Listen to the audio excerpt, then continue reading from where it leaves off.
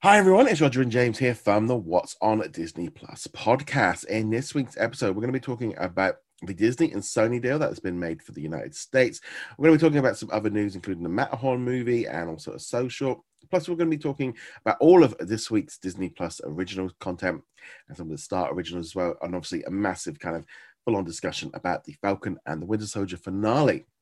Now, before we get into any of that, let's do some quick housekeeping. If you haven't already done so, make sure you do subscribe either on audio platforms such as Spotify, iTunes, or Google Play. You can also subscribe on YouTube. You can also find us over at what's on at disneyplus.com, so you can help like bookmark it, join the mail group, join Facebook, Twitter, whichever way to kind of keep up with our latest news. And also, we do have a Patreon and a YouTube channel member system where if you become a member and help support the channel, you do get to help kind of keep all of this stuff running and just kind of to help keep everything going. And as part of that, you get to take part in the weekly Q&A on YouTube, which takes place every Sunday evening. And then also you get early access to extra reviews. So there's this coming Sunday, they've already got access to Miracle. So that'll be the one that'll be coming for everyone tomorrow. And also just big shout out to all of our patrons at the gold tier and above. So let's start off with Sarah, who's at the executive platinum level. Huge thank you for your support. Andrew, Jacob, Caleb, Red Marsman, Andrew, Cody, Darren, The Juice, Lester, Lauren, and James, and What's on Netflix. And also over on YouTube, hello to Melissa, My VCR Still Works, Abina, Bad Dog Gamer, Joshua, Ben, Adam, Dawn, Martin, Jeremy, and Sarah. And again, huge thank you for all of your support each and every week. It really does make a massive difference, and you can become a member from as little as $2 a month.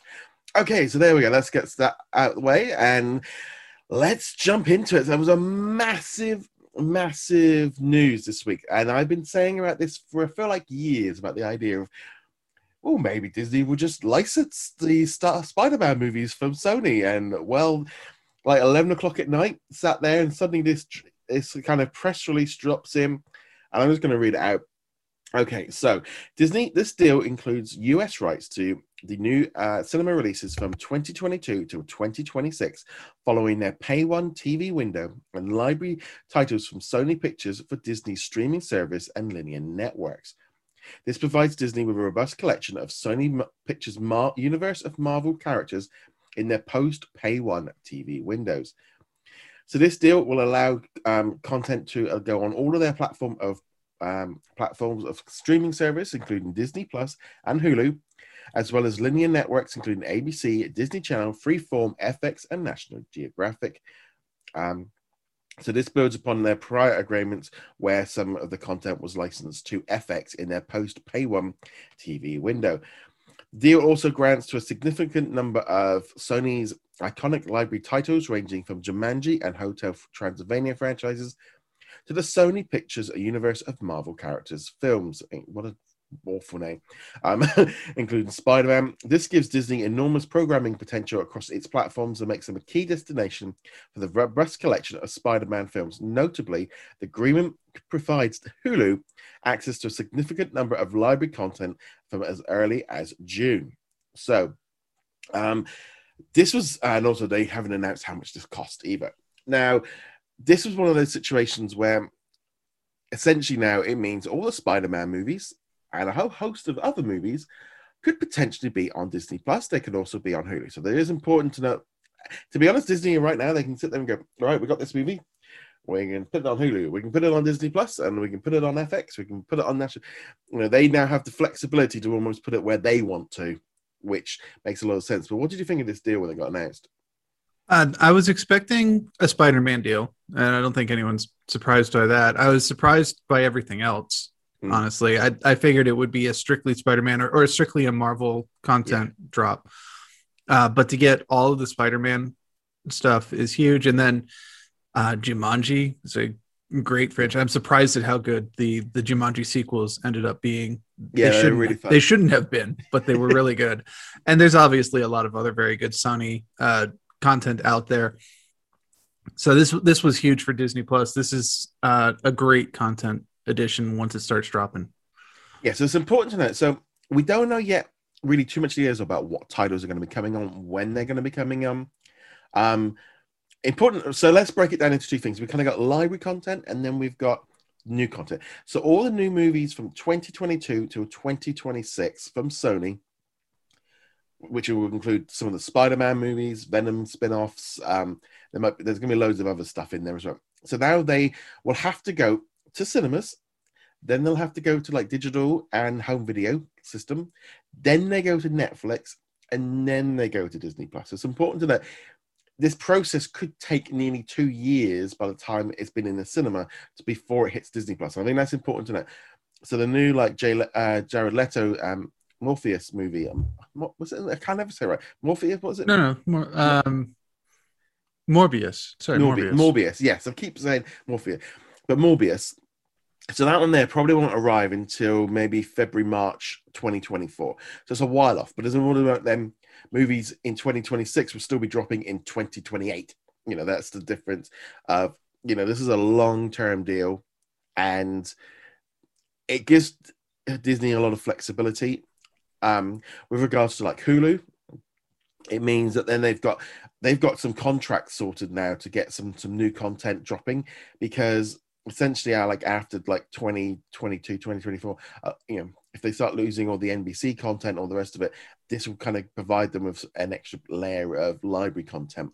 That's if Hulu is still existing by then. That's the important thing as well, because the way I think it's going to be moving is I think there will be at some point a shift. But now they've secured all this. Now, it also means that it potentially opens up a whole list of stuff to be coming. They very much made a very big note about the Marvel side of things, which very much to me feels like that's what they want for Disney Plus. So when they've got the Spider-Man multiverse on there, that you can go on there and you can watch Spider-Man, you can watch Amazing Spider-Man, you can watch, all these things to help with that aspect and have all the Spider-Man stuff in one place. Because Far From Home, not just Far From Home, but the new one, the New Way Home, and also the new Venom movie won't come under the new movies because they're not released next year. They'll come under the library content, so they still might have to go to Stars first. But generally, this will just give access to a large number of. I think for a while that I always said I could see Sony kind of just licensing him out. But it's interesting as well with Netflix is making that announcement a couple of weeks ago that they've got the pay one window. We're all like, oh, well, there goes Spider-Man. Well, no. And you've got to, those deals were all being done at the same time, and I wouldn't be at all surprised if some of this stuff is non-exclusive, because also Sony are launching Video Pass. Currently, they're doing a test in Poland where they're given access to their movies as part of their PlayStation Plus service. So what I'm now thinking is if that's on a trial basis, maybe they're at a point where they've kind of license this out on a non-exclusive basis for some of their library content, and it'll be on multiple platforms. They haven't announced a US date for that PlayStation video thing, but they're doing a trial now in Poland with about 20 to 30 Sony movies. And I'm there going, connecting the dots, kind of going, okay, this all sounds like they've been putting a plan together. I would hope so. Yeah, I don't always trust Sony to have a plan, but I think when it comes to Spider-Man, at the very least, they want to have a plan. He is one of their big selling points. The game last 2 or 3 years ago now was a huge seller on PlayStation 4. Miles Morales being a PlayStation 5 launch title was a big deal. Obviously, Into the Spider-Verse was a huge movie. They even had that exclusivity deal with Spider-Man coming to the Marvel Avengers game. Yeah. Don't know if that's going to happen since the game didn't exactly blow up the video game scene the way they hoped to. But no, they just did they just launched a brand new event. Tachyon something or other. Honestly, I haven't played it since I finished the storyline. Exactly the same. The single player was fantastic. But the whole game as service is just like, no, this is stupid. And it was stupidly implemented. But it's not about that. Yeah. No, when it comes to Spider-Man, they take it seriously. They know it is their cash cow, and they know that it is their into the Marvel Universe, and they can milk the Marvel Universe cash cow just a little bit with the Spider-Man titles. I also feel like now that Disney only have to, once they finish off with the Fox deal, it kind of left Sony as the only partner they really have to deal with. So it makes it in some way a little bit like, okay, we need to work together to get all this done. And, you know, they've been co-financing films, they've been doing, and I just have been saying for a while that, you know, Sony and Disney are working together on a number of stuff, and it kind of makes sense in some ways for them to kind of come up with this deal. Sony are going after a very different market right now. They know they aren't strong enough to have their own streaming service, and it wouldn't work because it's just they haven't got the power for it. They've not got the scale. So they've gone out and sold their licensing content to the big boys, and they've got their money coming in. I think it is just just a great thing for Sony. I do think actually, this is where Sony's playing to the current strengths of the market. You know, every company needs scale. And these long-term deals, I mean, they've got to think now these are going to be temporary. There was this whole kind of thing. People go, well, they said they'd never license things. Things have changed. You know, things change all the time. And I don't know, I think one of my mods had said that a load of content had been dropping on Disney Plus in the Netherlands that you know, they didn't even think they owned, kind of thing. So they are doing different bits and pieces. It's important to note this is for the US only. I suspect deals will be being put into place, but maybe there's existing contracts that they have to go around. Every country is going to have different rules. And so therefore that is what they can't just do a blanket global thing, because every country, you know, there might be like every country could be available. Then, you know, if you're like Austria didn't, you know, you've got to, it's difficult for them to do, but I will suspect that they will be doing little deals all over the place to sort this out. And yeah, I mean, it also opens up a whole host of other movies that could potentially come to Disney Plus with franchises, like Surfed Up, Hotel Transylvania, you got Jumanji, you got the Smurfs, you've got the Ghostbusters, you've got Karate Kid. They even actually own some of the James Bond sort of distribution rights. Funny thing as well, Quantum of Solace even actually shows up on the 20th Century Studios. They did the DVD release for that. So there's a whole host of movies, and they're not all going to go to Disney Plus. You know, some of them are going to go over to Hulu and be where they're probably primarily based. But it does kind of, you know, the whole thing of are they going to be on a tab or is it just going to be in the Marvel? But it'd make sense maybe to share them out, or they want to build up the library of family content on Hulu. I don't know, but it's all the new movies, I just think this is a great deal. Plus, they can show them on ABC, FX. You know, they've got that flexibility as well. Overall, I thought, well, other than getting the maybe the pay one window, it would have been better than pay two, but maybe pay two lasts longer. I don't know. This might have been an issue, but at the end of the day, it's just great to see Disney they are going all in on the streaming war. They're going into battle. They're going into battle. But even without that, making a deal with Sony is in their best interest, if for the only reason to get Homecoming and Far From Home onto the service at some point. I know Far From Home's probably a bit later. Yeah. And then obviously No Way Home or whatever I think that's what it's called. To me, it's more about like, if you know, there's one thing of them just done the deal for the Sony for the Marvel thing. It's the fact that it's all their movies for like 5 years. I mean, that's quite a big one. It's the Fox deal done a bit smaller. Obviously, we wanted the Fox deal so they get the X-Men content, so they get the Fantastic Four license. Yeah. But everything else that came with it, of course, we wanted as well. They don't make deals just for the Marvel universe. Yeah. But you have to assume that being able to complete the MCU, almost complete the MCU on Disney Plus with the Spider-Man films had to have factored into it. Yeah, but no, so it's very cool to see them doing this. And my dog's having a fit outside. Your dog and my cat. My cat is demanding attention right now. He's Cats and Dogs. I think that's Warner Brothers. So that's all pretty big news. But it's probably going to be a while before we see it. Movies are going to start dropping on Hulu from June, so that's pretty soon. But I'm not expecting anything major onto Disney Plus for a while. I wouldn't be too surprised if we see the Spider-Man movies drop on maybe around the time that the Spider-Man movie comes out to kind of get people warmed up.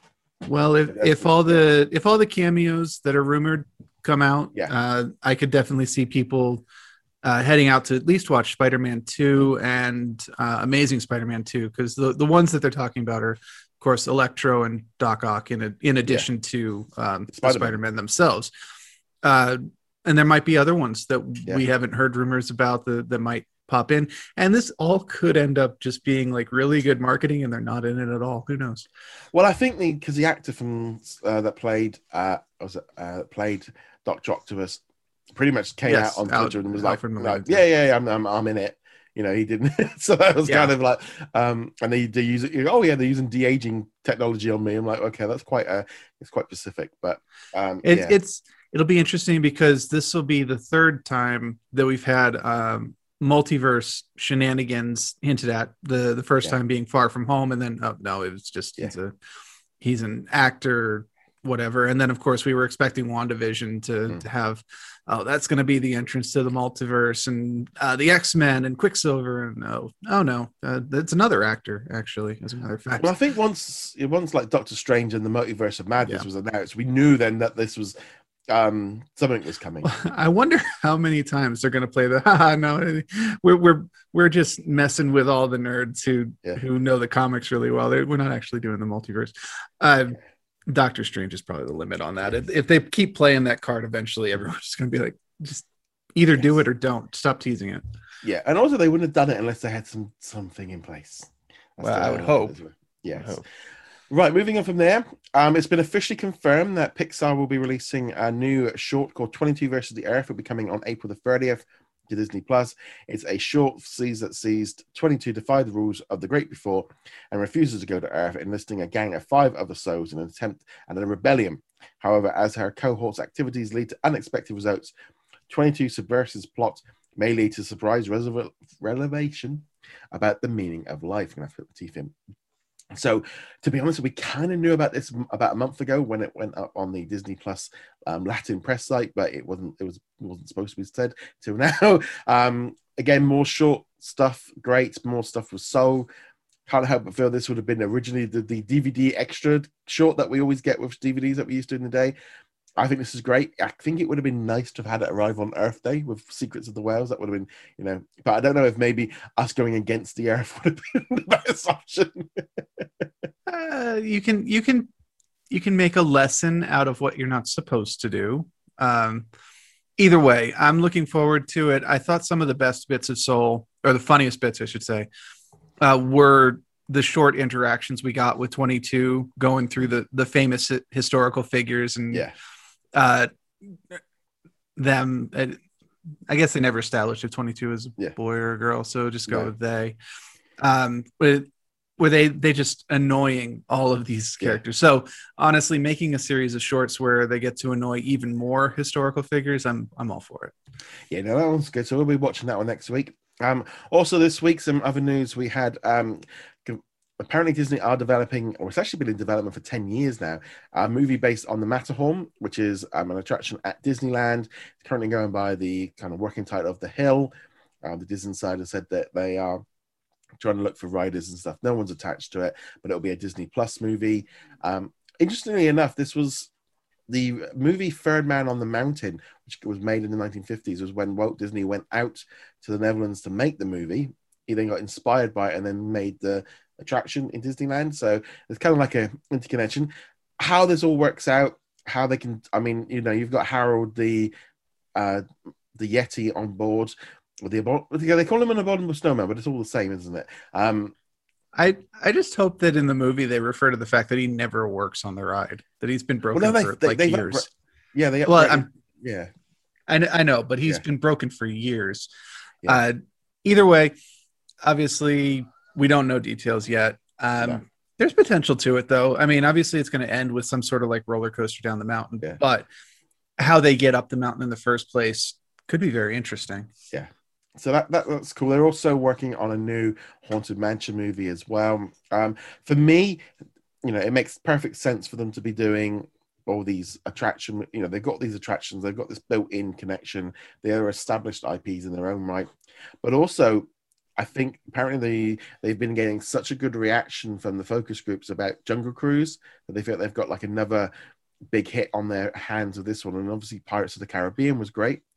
Didn't work so great for... the thing is, the Haunted Mansion movie was almost like of a different era. Same thing with the Tower of Terror movie. We're not going to mention the Country Bears. And Tomorrowland never really kind of was... That was very, very vague on how well it was connected. But yeah, they have had Tomorrowland, some sense. yeah, Yeah.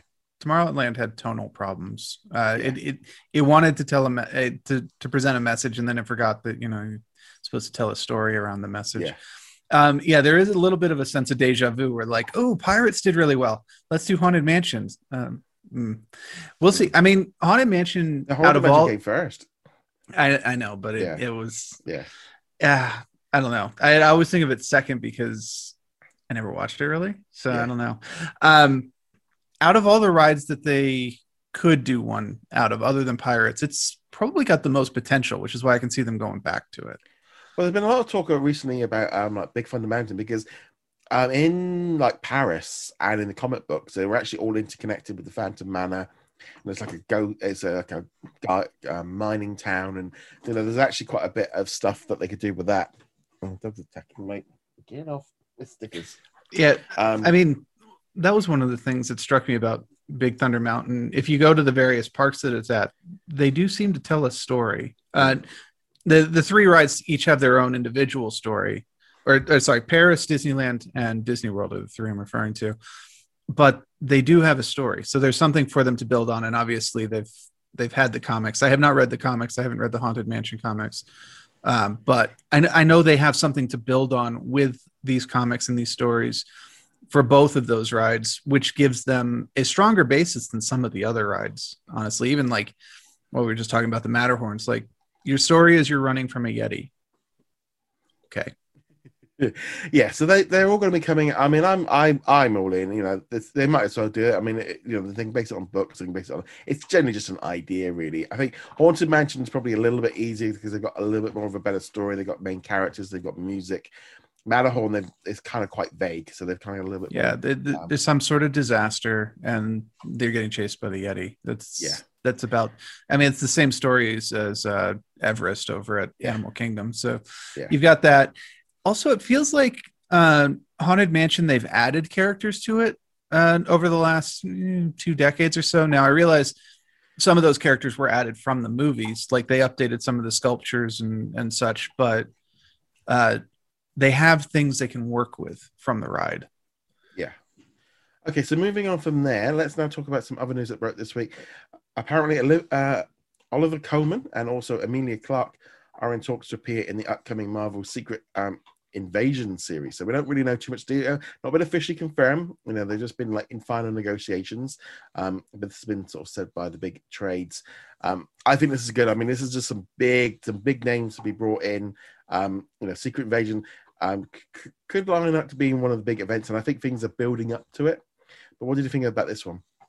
Definitely glad to see Emilia Clarke getting signed on to some more deals. When you get these major TV actors who are known for one particular series, or in her case, Game of Thrones, obviously, they have a tendency to kind of fade away after the series is done. It happens to a lot of actors for a variety of reasons. So I'm glad to see that she's still getting some big name projects, because we know Secret Invasion will be a big name project, whether it ends up being tied into the movies or some sort of I don't know, television super series or whatever. And Olivia Colman, fantastic in The Queen. She's been in loads of TV series over here, like Broadchurch, and so she's she kind of came from TV. She's been in a lot of movies, obviously lots of Oscars and awards. So she's doing pretty good. So I'm really excited about all of that. I think that's a good one. Now, right, let's now move on to some reviews, because we got tons of them. We got so much stuff to be watching this week. And yeah, my dog has decided this morning she's going to be a pain. Some weeks she just comes in and just sits down and goes straight to sleep. Today she wants to play with everything. So let's now talk about some of the originals. So we had Secrets of the Whales. So this one dropped on Thursday. Now, I did go through my thoughts on this last week, but you've had a chance to catch up. And what did you think of it? Right. So I'll do it real quick. I've only seen 2 of the 4 episodes so far, but I loved them. They were great documentary series. This was a great present on Earth Day. And if you have not gone into the National Geographic section at all, for whatever reason, you forget it's there, this is a reason to go into the National Geographic section. It finds a good pitch between content that will be good for adults while also keeping entertained for the kids. Sigourney Weaver does a great job. And honestly, it's just beautiful. Like the photography, cinematography is amazing. It is. Cameron knows what he's doing. He hires good people who know what they're doing. This is a must watch, especially if you love it. If you love underwater, Yeah. If you don't love underwater, give it a try anyway. If you're scared of underwater, maybe not, because you're definitely in the ocean for a lot of it. Yeah, I mean, again, I said it was a fantastic series. I think it's it kind of feels like one of those figures this week where I feel like I'm like, it's out. Let's go watch it. It's out. Please, just as like I feel like a bit like, you know, it's almost like, I know it's not quite my job, but it's that kind of thing. Like, please go watch it. It is really good. It's just like this. This is the content that you want. This is why National Geographic is on Disney Plus. And since we talked about it last week, we'll leave it with that glowing endorsement. Go watch this, guys. It's go really watch good. it. Also, we got a new episode of the Mighty Ducks Game Changers. So this week's episode, I thought was kind of a nice pace. It shifted a little bit away from the kids, focused more on the adults. Bombay trying to woo Alex, kind of through her kid, which kind of was like, that's one way of doing it. He kind of saw an entry and kind of went for it and playing the, you know, the nice guy, you know, trying to kind of, you know, he's cool with it, he understands it, and then kind of ultimately deciding, actually no, he's going to side with the kid and doesn't like the guy and kind of kidnapped him. And I thought that worked well. I mean, obviously it definitely got in some brownie points. And we kind of saw a nicer. I enjoyed that whole aspect. It felt like a little bit of a mid pause. Something I don't think you would have got that story if it had been a movie. It was very much middle. It was like TV. It was essentially TV filler. But this is where the series, should it get picked up for a second season, has got somewhere to go. If you don't want to do, you got to be like Friends. You kind of stretch this out. You don't want to be going all in too quick.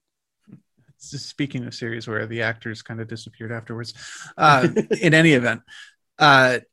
I really like this episode too. This is actually probably my favorite of the Mighty Ducks episodes so far, but for a different reason. You actually were talking. I don't mind the Bombay and Adele stuff. I thought that was pretty good, but I appreciated that we started to see some of the other kids, kind of getting some backstory, specifically nerdy Dungeons and Dragons girl with super popular TikTok influencer girl, and them kind of coming together. And I did really appreciate that. On the one hand, the Dungeons and Dragon girl was like, the popular girl was like, oh, I don't really want to be seen with the Dungeons and Dragons girl, even though we get along real well. I liked that they went the other way too, where the Dungeons and Dragon girl was like, oh man, I do not need my fellow players to know I'm hanging out with a popular kid. What would they think of me in that case? Because you normally only see the one half of the story. I did like that. I thought that was a nice twist, because ultimately that does happen, you know, because as much as the popular kids think they're popular, they're not as popular as they think they are. Well, half the kids that want to be friends with them don't really like them. and it's not even just that. It's like calls to like, and you don't want to be the person who's like outside of your own clique. And so I thought they handled that really well. This was much better handled than some of the earlier things like that. So I liked that.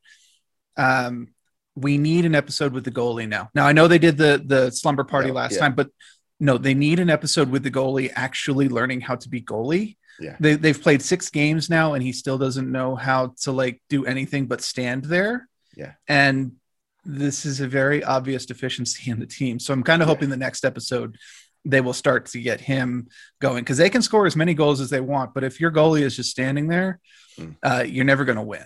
I know they won this episode, but that's not the point. Yeah, but I thought this was a nice solid episode, so that was good. We also got Big Shot episode 2. I'm gonna be honest, my memory's a little bit fuzzy of what happened in episode 2 a couple of weeks ago. So this is the episode where he has to go and talk to the teachers because they have a scheduling conflict on. She's doing a seminar, and he needs to have them practice for the game that's the very next day. Right, and that's the driver. My one biggest problem with this episode, that English teacher. Oh, I don't know. It has to be the worst English accent in the world. She might as well have just gone, all right, Governor, how you doing? I'm English. It was pretty bad. It was offensive to me. I honestly can't blame you. I was watching it, and it's like, going back to Dungeons and Dragons. This is the accent that the dungeon master puts on when he needs to have the NPC show up and give them some information, and then just fly away. He put no effort into it. If you think that everyone coming over to England sounds like that, we do not sound, we're not in 1600s anymore. It's just, it's actually distracting and off-putting, like to be watching it. That was and there's, I'm sure the actress is great and all the rest of it, but that accent just was over the top.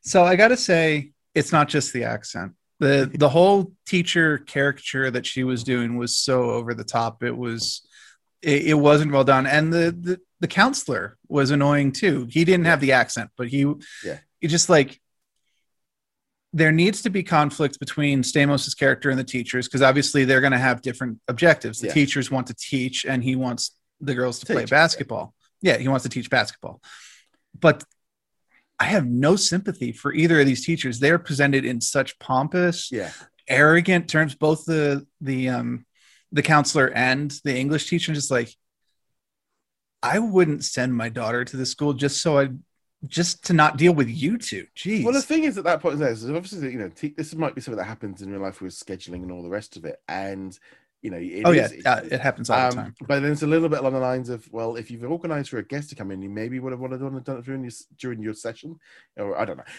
It was one of those things of, okay, but I did like the fact that the kids, I mean, you could see the setup coming a mile away with them doing the morning sessions on the court outside by the beach. But they might have well as gone, this is Chekhov's gun right here, the basketball court. Pay attention, the basketball court will be important. And I like how they did that. Just as a whole, again, for me, because I watched all the first 3 episodes all in like one sitting, it kind of was a little bit blurry of what comes next. But I enjoyed the series. I'm looking for it. I'm like, by the time episode 4 drops, it would have been over like a few weeks. So I'm like, I'm ready to jump in. Again, I just think this is a nice series. What about you so far? I'm enjoying where it's going, and I liked that, in contrast to how poorly the teachers are being handled. I'm sure that they'll flesh out in later episodes, but the father of the star girl on the team. Is a very good antagonist so far, because like you can tell he's doing things because he wants the best for his daughter, but he's going about it in the wrong way. He's going into full control mode, and honestly, I get like Dead Poet Society vibes from him. The father who is over controlling his son. I don't think they're going the same direction as that movie went with it. It's not going that dark, but I think most of us, especially in our childhoods, remember the student who had the parent like that, and how much it obviously distressed the child in so many cases. And then jumping to a different one, I'm interested in seeing where they're going with Stamos's daughter character. Obviously, she hasn't really showed up in the series yet, but I'm guessing she's episode 3 will really that was kind of what I got from the end of the episode. So I'm interested to see where they go with that. So I won't say anymore because I can't remember where. So that was good. So definitely worth checking out. I'm going to do a quick couple of star things. So we had a new episode of Solar Opposites drop. This one was really weird. They kind of had they redid the lighthouse, where they had a letterbox where they kept sending letters to the past and kept changing the future, and then there's a whole thing with Yamulak having the only thing is, it's so stupid. It's like, basically this is like big, it's like the idea of like everyone that's got like confidence and all the rest of it is just this big thing of like having big dicks, and then he makes himself have one, and then turns into a massive great big explosion in New York, which looks like one, and then Sigourney Weaver has to come in and take over it is, and you got Idris Elba coming in as a secret society of people with it is absolutely bonkers, and he just sitting there just laughing away. It's so stupid. It's just I'm trying to remove that mental image from my head. Oh, it is just, honestly, it is so stupid. It's so fun. It's such a great series. And it's great as well because this week, Solar Opposites actually even hit the top 10 streaming chart in the US on Hulu for the second season when it dropped. So it's like, this is such a great comedy series. So if you do like things like Family Guy, and if you're in the US, check it out on Hulu. We're halfway through, or about further away through season 2.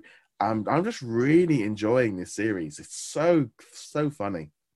It's bonkers, absolutely bonkers, and It no episode sounds like really it. kind of interconnects. I mean, if you try and explain it, I mean, it's just like so off the wall because they're just aliens that have come to this planet. They've got like no, and they've got all this technology. They just everything is possible, and you never know where they're going to go next. You just never know. I also watched it wasn't on in Hulu, it's on Hulu in the US. Over here it's on Amazon. We watched Palm Springs, and it's been out for a while. It's been up for a number of awards. That's like a really weird version of Groundhog Day, where Cool. kind of yeah, just you keep, if you die you come back, and he's just in a wedding going around and around. That was quite good. I mean, I only mentioned it because it's on Hulu in the US and it's a Hulu original, but it's one I've been wanting to watch for a while. I do like the general idea of Groundhog Day. Like the movie itself is really good, and then obviously it becomes a staple of fantasy and sci-fi television shows if they run long enough. When it's done well, it's very entertaining. It's actually, but I thought it was quite fun. It's actually one of the very few episodes of Star Trek Discovery that I liked, is when they get stuck in a groundhog loop. So that was that. Also, Grownish.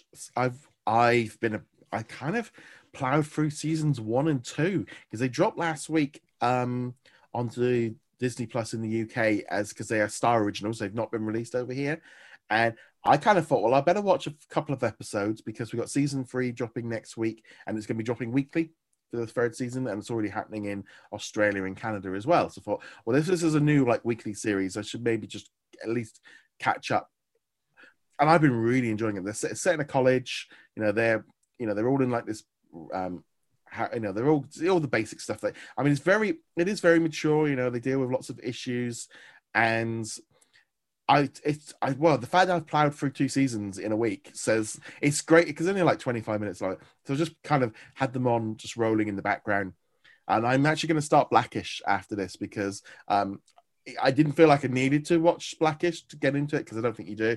But I kind of feel like, well, if it's the same as this, I'm probably going to enjoy that as well.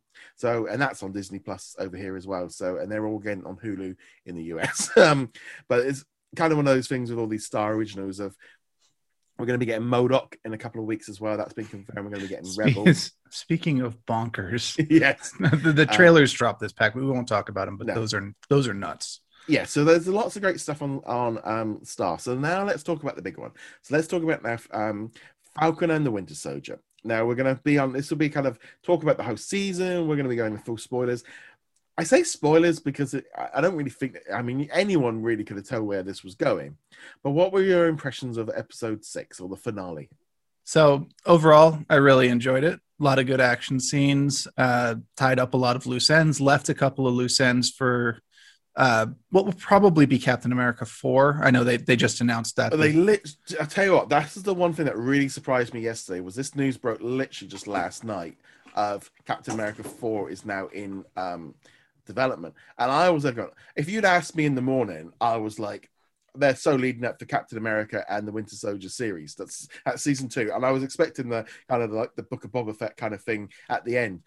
And then later in the day, oh wow, they're going straight into the movie.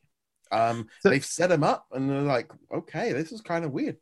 But they can also take a number of directions, not to go too far down this path, but they could take a number of directions, because they didn't set a date for Cap 4. They could easily have Captain America and the Winter Soldier in between now and then. They could also have Cap 4 be a midpoint between these two, where we have Falcon and the Winter Soldier, Cap 4, and Captain America and the Winter Soldier, whatever it ends up being, all as like one giant narrative too. But we don't know. There's no details yet. Captain America 4, the Dark Avengers. Or the Thunderbolts, and whatever. do like they did with Civil War, where it's kind of like interconnected, and just throwing it could it could be it could be Avengers 4.5 or 5.5. The point is, we don't know yet, but it was announced. That is an official announcement. Captain America 4 is happening, and there's tons of stuff they can do with it. But in any event, Falcon and the Winter Soldier, overall satisfied with it. I will definitely be watching this series again, mostly for the action, admittedly, but it holds together pretty well. There are some kind of happy conveniences that move the plot along, especially in the earlier episodes. You just kind of have to go, okay, yeah, they need to get to the next point. There's also it's kind of speculation, but it does seem like they had to change the story at the last minute. There are hints within the show itself that things got kind of changed along the way. Yeah, well, obviously COVID maybe changed their plans a bit, but for me, I really enjoyed that final episode because it felt like the climax of the series. It felt like everything had been building up to it. Everything had been building, to that finale. It all come to an end. I know there was because I got to the end of it. I thought it got to the end of the episode. Thought, wow, cool, great. That was a fantastic finale. Did everything it wanted. It's exactly where I wanted it to go, and I really enjoyed it. I thought it was great. And then I'm reading people going, oh, it's not as good. And then it's like, and they go, oh, they didn't do anything with the characters. Like, we've had 5 episodes building up to it. It's, we've done the building. This was about the payoff. This was about, you didn't have to do any more building. It was already done. This was the end game. This was the end game to the series. End game, if you watch it by itself, is just a whole bunch of characters beating up, a Raisin Man. Yeah. But if you've watched even any of the MCU movies before that, then you get a much better payoff. It's much more obvious with Captain America or Falcon and the Winter Soldier because it's episode 6. You don't go into a television series, even one that's not built on this. You go into The Simpsons, you don't just go into episode 14 and be like, oh yeah, sure, things happen. This is the final episode of the series. But I will say there was one thing that I was not a little disappointed with in those terms, which was I felt like Bucky didn't have much to do in the finale. Now he had that blockade, obviously. Well, that was a big moment for him. It was a big moment for him, but that was it. And that fight was very short, whereas Falcon had multiple moments, and even John Walker had multiple moments. Well, I think, to be honest, the big thing with Falcon with Bucky it was actually him rescuing the people out of the truck and them saying thank you. That was his big moment. That was the point when he got to be a hero, and he got thanked for it for the very first time. And he'd never been a hero before. He'd always been, we'd seen him building up to it, but nobody else had seen it. So that was a big thing, I think. I don't disagree at all. Yeah. That was a huge moment for the character. And of course it allowed him to grow as a character so that he could confront that father at the end and tell him the truth. I just would have liked a little bit more action scenes, like get him involved in another fight before that at some point. My one thing I wasn't so keen on was the big reveal of the suit. I really liked the whole Batman kind of aspect of the seeing him from the sky and Carly going, he's here.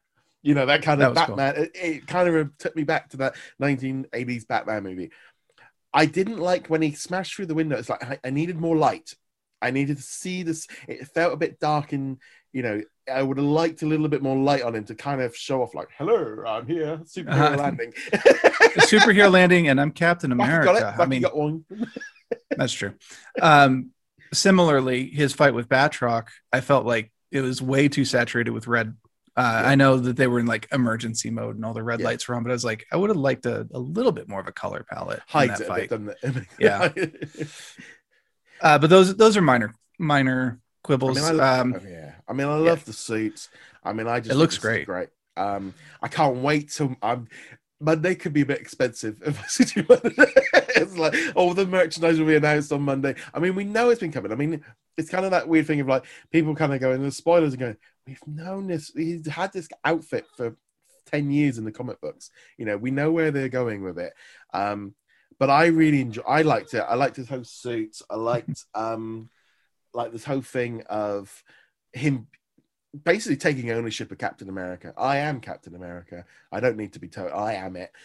And, he just, he flies in, and the whole speech thing was a little bit over the top for me.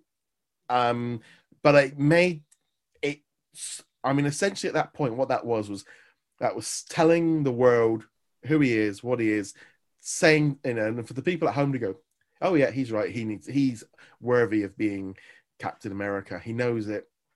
And also it felt a little bit along the lines of, he's telling us, the viewer, there's going to be, he knows, they know what the problem's going to be with this changeover to Captain America. And they addressed it head on. And I'm fully excited. I mean, I've been looking forward to this, but finally seeing it was great.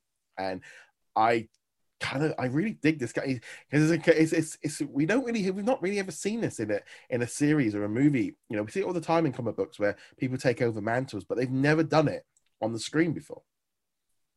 Not in this way, anyway. There've been a few small ones, but it's mostly never really mattered in like the Arrowverse or anything like that. No. I mean, no. And it's not. And this isn't an actor change. This isn't. No. I'm Steve Rogers. Just ignore all the physical differences between me and Chris Evans. No, this is. I am Sam Wilson, and I'm Captain America, and he gets to have the speech. I do agree, especially supposedly being an off the cuff speech. It was a little bit much, but they needed to have that moment. He needed the moment where he could appeal to both sides and show I can work with you, but you have to work with me. And also it shows the difference between him and John Walker, of course, whereas John Walker was assigned to be Captain America. This is he's ordered to volunteer or whatever the circumstances were. Whereas Sam was like, no one gave this to me. I mean, well, he did. he did. But the government didn't give it to him.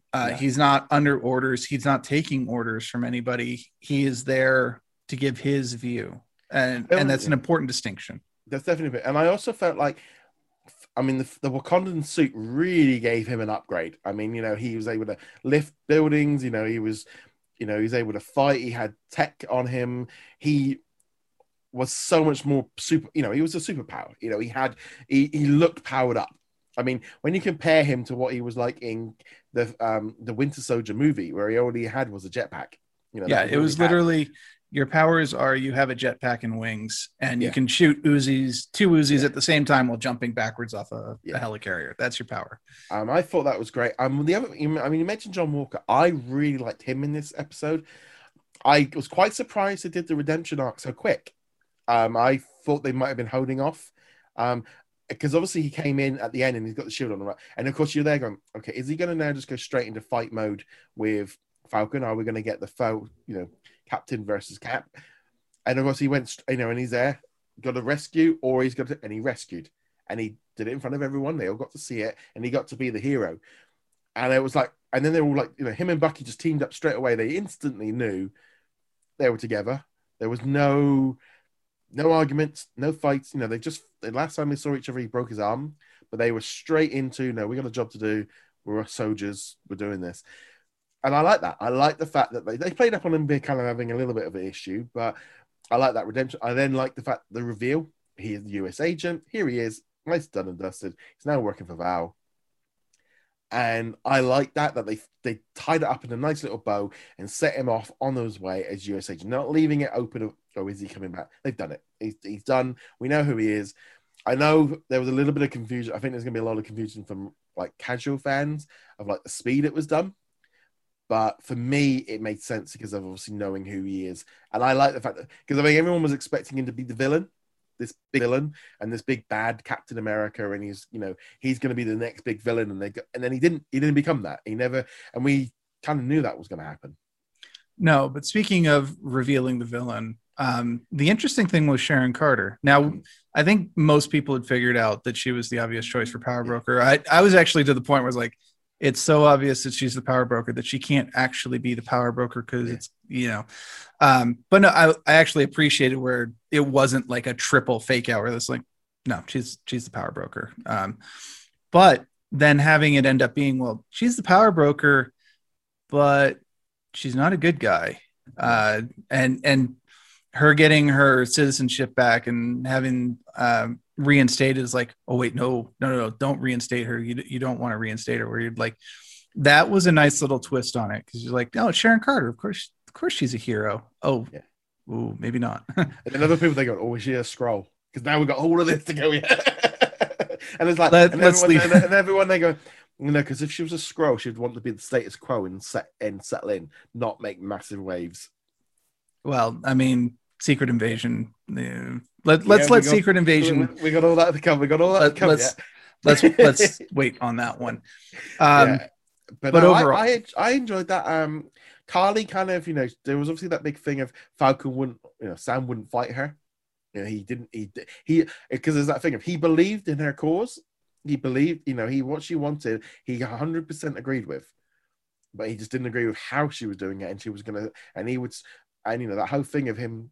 It was only really Sharon that kind of stopped it, and because Falcon just wasn't fighting. He wasn't fighting her, and it really seemed like Sharon was only stepping in because Carly knew who she was, knew that she was the power broker. And if for whatever reason Carly had not known that, she'd probably still be alive. I think Sam, she would have either given herself up, or Bucky would have come in and fought her, because he would have no compunctions against fighting her at all. Yeah. I will say the actress, her name is escaping me at the moment, for Carly. Oh yeah. Not Van Camp.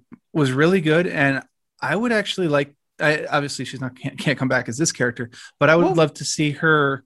I wasn't sure, you see, because it was kind of one of those weird things of kind of he flew in obviously and put her on the gurney and sent her off, and then he said, she died, and like, well, why did you put her on a gurney? Why did you make that big like? The gurney was weird. It is possible that she's still alive, especially because she's got the super serum, which does heal her. Mentioning, of course, John Walker breaking his arm, and now he's out here fighting like normal. But what I was going to say was, I would actually like to see a series with her as Enfys Nest, reprising that role from the Solo movie, because I think she didn't get to do anything in that movie, and I think she showed she can, and the character had potential, and I'd be all in for an Enfys Nest miniseries to kind of get a little more on that. I also thought it was very interesting that they cleared up the flag smashers, like with Zemo. Because Zemo, and I'm like, well, who's that? And then suddenly it dawned on me, like, who's the old dude? And it was like, oh yeah, it's the butler. I forgot who it was until you cut to Zemo, and it's like, oh yeah, I had done the same. We're going, who? And then suddenly, oh, and then it hadn't instantly kind of connected. They definitely needed that shot to Zemo to remind us who he was, because I think a lot of us might not have picked up on it. And just a nice, like, kind of like, yes, I was right. And in some way, it was like, it was a way of clearing house, but also maybe making sure that little loose end was all tied up. The issues will still carry on, but the super soldiers are kind of sorted. They've sorted that. They had that one that was left in the in the river that they mentioned, and I don't think that character was in that van with all of them. So there's out there again the potential that Carly is still alive. But it was good to see Zemo for the moment. I know last week we were like, oh, he's going to be in part of the end credits. And once we saw him, I was like, okay, he's not going to be part of the end credits. And then, of course, Val mentions him in the U.S. agent scene. Like, oh, yeah, okay. So she's already got plans for him, and she appreciates that he, blew up the van for her. Yeah. No, I really liked. To me, there were so many elements of the series that it was like, I left it and was just like, I was satisfied completely. I enjoyed it. I just thought it was a great, and it was that thing. And I do think Disney Plus really allowed these characters to grow, have extra time. That, if Captain 4 was this story, it would have been so much more rushed. I mean, I don't know. It's so hard to imagine how they could have done this in half the time. Well, you'd have to. You'd have to cut out giant bits of it. The Wakandans probably wouldn't show up. Zemo might someone. Well, I probably would imagine Zemo would have been in it, but maybe not even Winter Soldier. Yeah, it might have been Falcon and Zemo. Well, just a Falcon and US Agent, and that might have been like kind of it. That would have been all they. I don't think they would have had time for all the Bucky stuff. And in addition to that, while we probably still would have had the Flag Smasher villains, I don't think we would have sympathized with them the way that we do. They might, when you go back and think about it, like, oh yeah, I kind of get where they're coming from, but you do not get those scenes where they get to explain their philosophy, explain why they're doing things, and get to see who they're helping. And that really made them far more sympathetic as villains than they would have had in a movie. Yeah. I mean, they probably would have still like killed innocent people because they've got to be evil, but you get that gray area. I mean, I just like the whole like buddy cop vibe of Sam and Bucky. I think that works really well. Obviously, they played up on that whole thing of move your seat forward, and that's just grown into. And I really enjoyed that last scene with them in Louisiana at the boat. Bucky just there, like lifting the kids up on his arms and just being fun. It's like we've never seen that aspect of him, and he got to relax. He's got a friend, he's got people around him, and he's at peace. And I really like that, how he's been such a moody character for the last 10 years. So it was really nice just to see, and just I'm really enjoying that whole kind of thing. Yeah, I just felt really as a whole that that whole scene with them being by the boat, just chilling out, was so nice. So nice to see them just being normal, and something that we don't normally get to see with the Marvel characters. That little bit of normality, him just hanging out and just being normal people. Because ultimately, when he takes the suit off, he's just a very well, that was the thing with Winter Soldier, was he never took the suit off, even if physically he took the suit off. Prior to this, he was still Winter Soldier. When he was sitting in his hotel room or his apartment or whatever, brooding, he was still the Winter Soldier. When he was in that place that was all covered up in newspapers in Civil War, he was still Winter Soldier, even though he was also Bucky. And at the end scene, he was finally, no, I can relax, I can have fun, I can maybe flirt with Sam's sister a little bit, just to enjoy myself. And this has been the strength of both this series and WandaVision. Yeah. Now, obviously, WandaVision didn't get to have quite as many of these kind of moments because they were all plagued with the something's wrong. Things are not what they look like.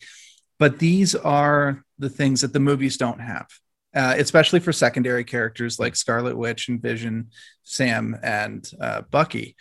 And this is why I'm loving the Disney Plus series, even though they've got some flaws. They're not perfect storytelling. There were obviously some issues with WandaVision. As I mentioned before, I think some of the narrative storytelling in this was weak, especially in the beginning, where a lot of things just kind of happened because they had to happen. But the strength of having these character moments outweighs them massively. Because as we mentioned, I think every single week before this, Falcon and Winter Soldier, other than in Winter Soldier, the movie, really had no character development at all, even though they each appeared in 4 or 5 movies. Yeah. It's, for me, I'm going to be finishing off, if I was to compare right now, WandaVision versus Falcon and the Winter Soldier, I think I did enjoy Falcon and the Winter Soldier more. I feel like it felt like more of a traditional MCU kind of entry. It felt like I was watching a movie. I think I enjoyed the characters more. I think I enjoyed the whole buddy cop aspect. I like that thing of it. WandaVision, the whole kind of where they're going, what they're doing. I like that, and I really enjoyed it. And I was, in the moment, it was good. But they can't help but, for me, the first 4 or 5 episodes of WandaVision were kind of, they were crazy and bonkers. But I liked the last couple of episodes when we went into MCU mode. And I feel like Falcon for me felt such a more traditional, and I think I just enjoyed it more as a whole. I would probably put Falcon above WandaVision in my current Disney Plus rankings. I just really, there's so much more to it, and I don't know why. It just seems to have appealed to me more. So I would agree. I put Falcon and Winter Soldier above WandaVision, but I think part of it is that the appeal of WandaVision was trying to piece the mystery together, trying to, all the fun that people had trying to, where's Mephisto? Is this character Mephisto? Is that character Mephisto? Of course, none of them were, but just that interaction that people had on the message boards and Reddit and Twitter, trying to put all the pieces of the puzzle together. I think that was the fun in WandaVision, which isn't to take away from the fact that it was still a good series on its own right. But when you rewatch it, or if you rewatch it, you're not going to get that again. You already know where it's coming from. The rewatch will be, oh, that piece leads to this revelation later. And we can see how they're setting this up here. It looked like it was just in the background before, but now it's part of the bigger puzzle, which is cool and all. But Falcon and Winter Soldier is a consistent narrative all the way through. It's got the good action pieces. It's got the humor. And you can just enjoy it regardless of at what point you're in. It might be as well. I mean, I generally have always liked buddy cop movies. I've always you know, I mean, they were kind of really big in the 80s and the 90s. They kind of drifted off a little bit more recently. So things like Bad Boys, those kind of, I've always liked that kind of aspect and that element. And I think bringing that into this as I wouldn't say necessarily a theme, but it would definitely kind of, if you had to pick a genre, kind of buddy cop kind of felt like that with this series. And I just like that. And I like the reveal of, Sam as Captain America, the suit. I really liked it. Yeah. And also it's so different from Steve Rogers' version. It's a very, he's not, because watching like seeing US Agent, seeing John, it's like, just put the shield on. You're not him. Whereas Sam being like, no, you are completely upping, you are different. I mean, the shield, I mean, he is using the shield, but the wings and everything he just looks so different. And I think I like that. I like that aspect of they've taken it in a different direction. It's not like, I don't know. I was really enjoyed it. I can't really praise it enough. We've got now, six weeks or so until Loki. So that's dropping on June the 11th. So we got a little bit of a break from the Marvel side of things, other than MODOK dropping soon. I don't think we'll be talking too much about MODOK because I don't have Hulu. I'm not getting Hulu for MODOK, but we might mention it. I think it's going to be on Star. I think we should have a behind the scenes for Falcon and the Winter Soldier next week, right? Yeah. And we would have had Black Widow, except that got pushed not that long ago. So that's coming in July, I think. Yeah, now? July the 9th. Right. But that would have been right after, and then that would have had a making of, and then we'd only have like a week or two before Loki. I'm going to be honest. I think this is good. I think having a month off is going to be good. I think it's going to allow the other shows to breathe a little bit. We've got High School Musical, the series dropping. Part two, the sequel. So that one is dropping in mid. So we're gonna Bad Batch. The Bad Batch is starting 10 days, 9 days, something like that. Yeah, and we're gonna get 2 episodes that week. This is we're going into a whole, and that's going to be running at least. We know at least 14 episodes because that's what the composer Ed said he was working on episode 14. So it's even long. So it might be a bit longer than that. So we have got multiple shows dropping. In some way, the Marvel shows kind of overwhelm everything, because the PR cycle goes around it. Sitting there going, it's not like going, Falcon's over. Oh, we've got nothing now till Loki. But no, we have got 4 to 5 shows a week dropping. So, it's like, we've got plenty to catch up on. Some people sort of saying like, May's like, oh, it's not, it's like, well, if you're only interested in Marvel or big Star Wars movie, like Bad Batch is going to be fun. I'm looking forward to Bad Batch. And I just think, having, all these different shows on at the same time. And plus, for us as well, we're getting all these Star originals as well, because we're getting MODOK and Grownish and Rebel. So we've got a few different shows dropping as well, and Big Sky coming back. So we've got, for me on a Friday, I think like the 21st of May and the 28th of May, there is like 8 different shows dropping. So it is kind of quite nice. It is nice. And then also, if you have only been watching for the major releases, Falcon and the Winter Soldier, WandaVision, Mandalorian, whatever, try some of these other shows that have been dropping. Unless you've got kids, you might skip the Mighty Ducks, or if you've got nostalgia for the movies, obviously you're probably already watching. But give Big Shot a try. It's much better than I was expecting it to be. Yeah, I think I can't. You don't have to like sports. It is a really good kind of like. I think as well as a little bit more mature than maybe we were expecting. It mixes the teenage school drama pretty well with adult relationships and being a parent, and it kind of Stamos is doing a good job. It kind of feels a bit like you're coming out like Mighty Ducks, High School Musical, or you've kind of got Diary of a Future President, Mighty Ducks, High School Musical, then Big Shot in terms of like maturity as they're going through the classes. Kind of is I like school and stuff. There is a kind of there is a general tone going through them all.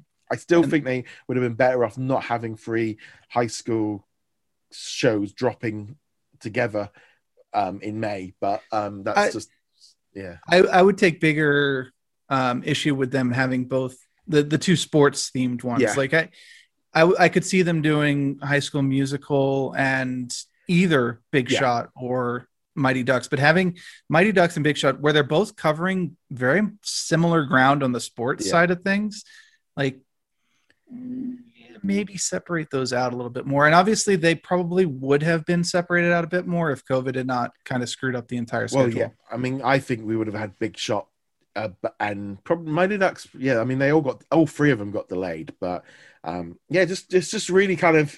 I mean, I'm really looking forward to Bad Batch. That's my kind of one. It's kind of like you look at May and kind of go, okay, well, there's 4 originals, and Bad Batch is definitely the one I'm most excited for.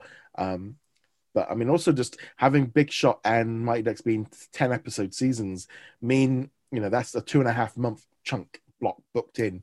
But yeah, so it's kind of one of those weird things of like, it's not that 8 o'clock morning for me, must watch 8 o'clock, get off the internet, spoiler zone, which has become that's what I get with like the Marvel and the Star Wars ones. I probably will be doing it with Bad Batch. I think I probably will be doing that. That'll be my 8 o'clock ritual for the coming weeks. I think I might for Bad Batch, but mostly because it's a shorter series. Like I couldn't do it with Falcon and the Winter Soldier with a 40-minute runtime. Be like I'd have to get up way early before first meeting and all that stuff. But I think I could do it for 20 minutes, or I could at least watch it during lunch break or something like that. But I mean, I got to be honest. I mean, I've now got to that point of it's kind of it's just the schedule 8 o'clock Disney Plus launch. Kind of that's kind of the Friday morning routine. I've kind of got it. It's kind of just it's part of my routine now of like watch it. Get everything, check everywhere's had everything uploaded, watch the biggest show, write the review, and then I go out grocery shopping. It's kind of interesting because we've talked about this before, but it feels like we're back at the launch day where we had to, be like, all right, pick and choose. But whereas on the launch day, it was more like, I should probably watch this because that's one of the big name titles, even though I'm not really interested in it. And I should watch this so I can talk about it. This one, I'm like, all right. I want to watch this. I want to watch this. I want to watch this. Like I probably would not have watched Big Shot if not for this, but having seen the first episode, now the second episode, I'm like, oh no, I'm watching this every week. You don't have to force me. You don't have to twist my arm. I'm going to be here. I feel like it's like with dramas, it kind of when the characters and the story gets you, it kind of then you're being entertained and you kind of want to see where it goes. And because I don't know, there are some shows like Dollface and Filthy Rich. I didn't have that. I watched the first episode and it was like, I'm not going to watch any more of these. I know there's new episodes dropping, but I'm not enjoying it. And I've not watched any more since the first episode. So it's not like, I have done that way to certain ones. I think Encore and also, I think it was Encore and Jeff Goldblum. Jeff Goldblum was one that way I just dropped off because I just was really losing my interest in that series. But yeah, so this has been a few over the times, but it is quite nice having the drop, and I do think having them weekly does help with the more. But there we go. So obviously that's the big one. Let us know in the comments below what you thought of the Falcon and the Winter Soldier finale. Love to hear your thoughts on all this and what you're looking forward to seeing in May. Always great to hear. Again, you can go support us over on Patreon and YouTube channel members. I'll be back tomorrow with a live chat on YouTube at 8 o'clock UK time. And also there will be a review going out of Miracle, another hockey one, which me and Jeremy did. And on that note, guys, thank you very much. We'll see you guys soon. Later. Watch Secret of the Whales. Secret of the Whales.